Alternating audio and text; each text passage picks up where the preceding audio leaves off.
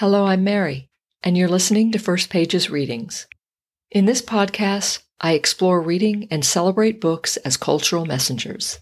Each episode, I'll read from 3 books of either fiction, nonfiction, young adult, middle grade, or poetry.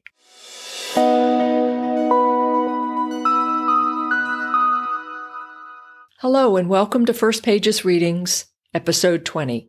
And thanks for joining me. Today I'll be reading from 3 books of poetry. Let's get started.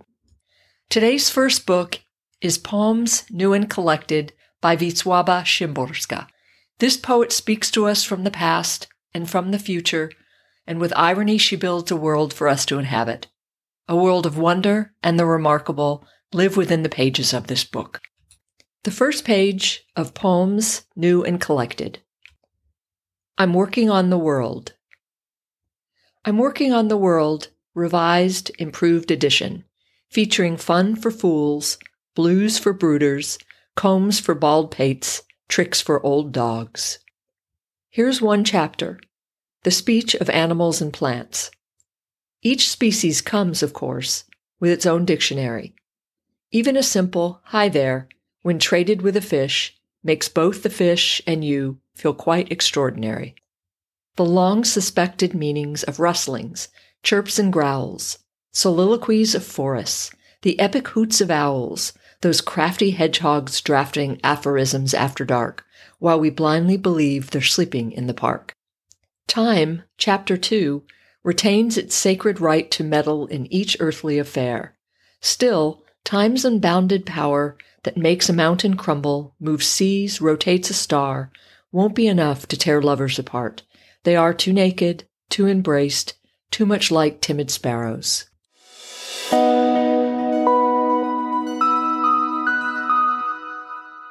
Today's second book is Hinge and Sign by Heather McHugh. With language that sings, this book gives us tools to see the far off, the underwater, the otherwise unknown. It's playful, it's wise, it's unforgettable. The first page of Hinge and Sign. What he thought.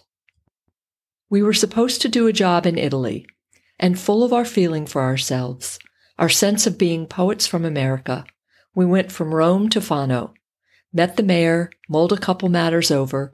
What's cheap date, they asked us. What's flat drink? Among Italian literati, we could recognize our counterparts, the academic, the apologist, the arrogant, the amorous, the brazen, and the glib. And there was one administrator, the conservative, in suit of regulation gray, who, like a good tour guide, with measured pace and uninflected tone, narrated sights and histories the hired van hauled us past. Of all, he was most politic and least poetic, so it seemed.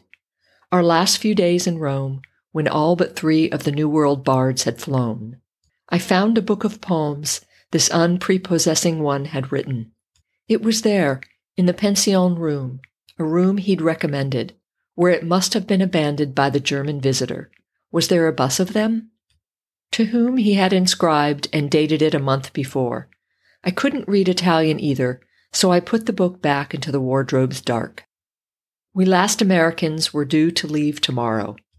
For our parting evening then, our host chose something in a family restaurant.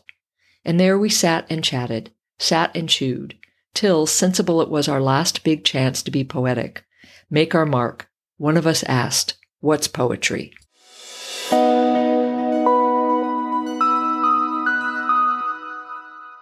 Today's third book is Reign of Snakes by Robert Wrigley. This book of poems is like a field of seeds maturing and flowering in our minds.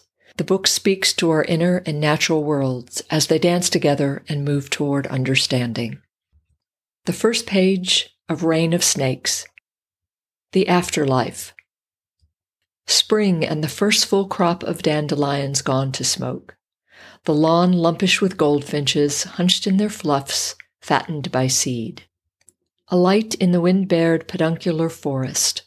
Little bells, they loop and dive, bend the delicate birch branches down.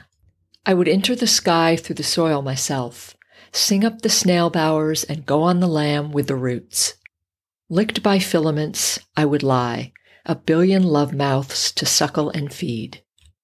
Where the river will be next week, a puddle, 2 trout go savagely dying in. Notice the bland Darwinian sand, bone rack and tree skin, the ground down moon bowls of mussels, viral stones dividing like mold. At 12, I buried the frog because it was dead, and dug it up because I'd been dreaming. A fish belly light, a lowly chirped chorus of amens. I thought my nights might smell of hell. Bland, humdrum, quotidian guilt. If I've killed 1 frog, I've killed 2. Saint rot and the sacraments of maggots. Knowing is humus and sustenance is sex. It accrues and accrues, it stews, tumorous with delight. Tomorrow's a shovelful, the spit of the cosmos. One day the baby's breath is no longer a rose.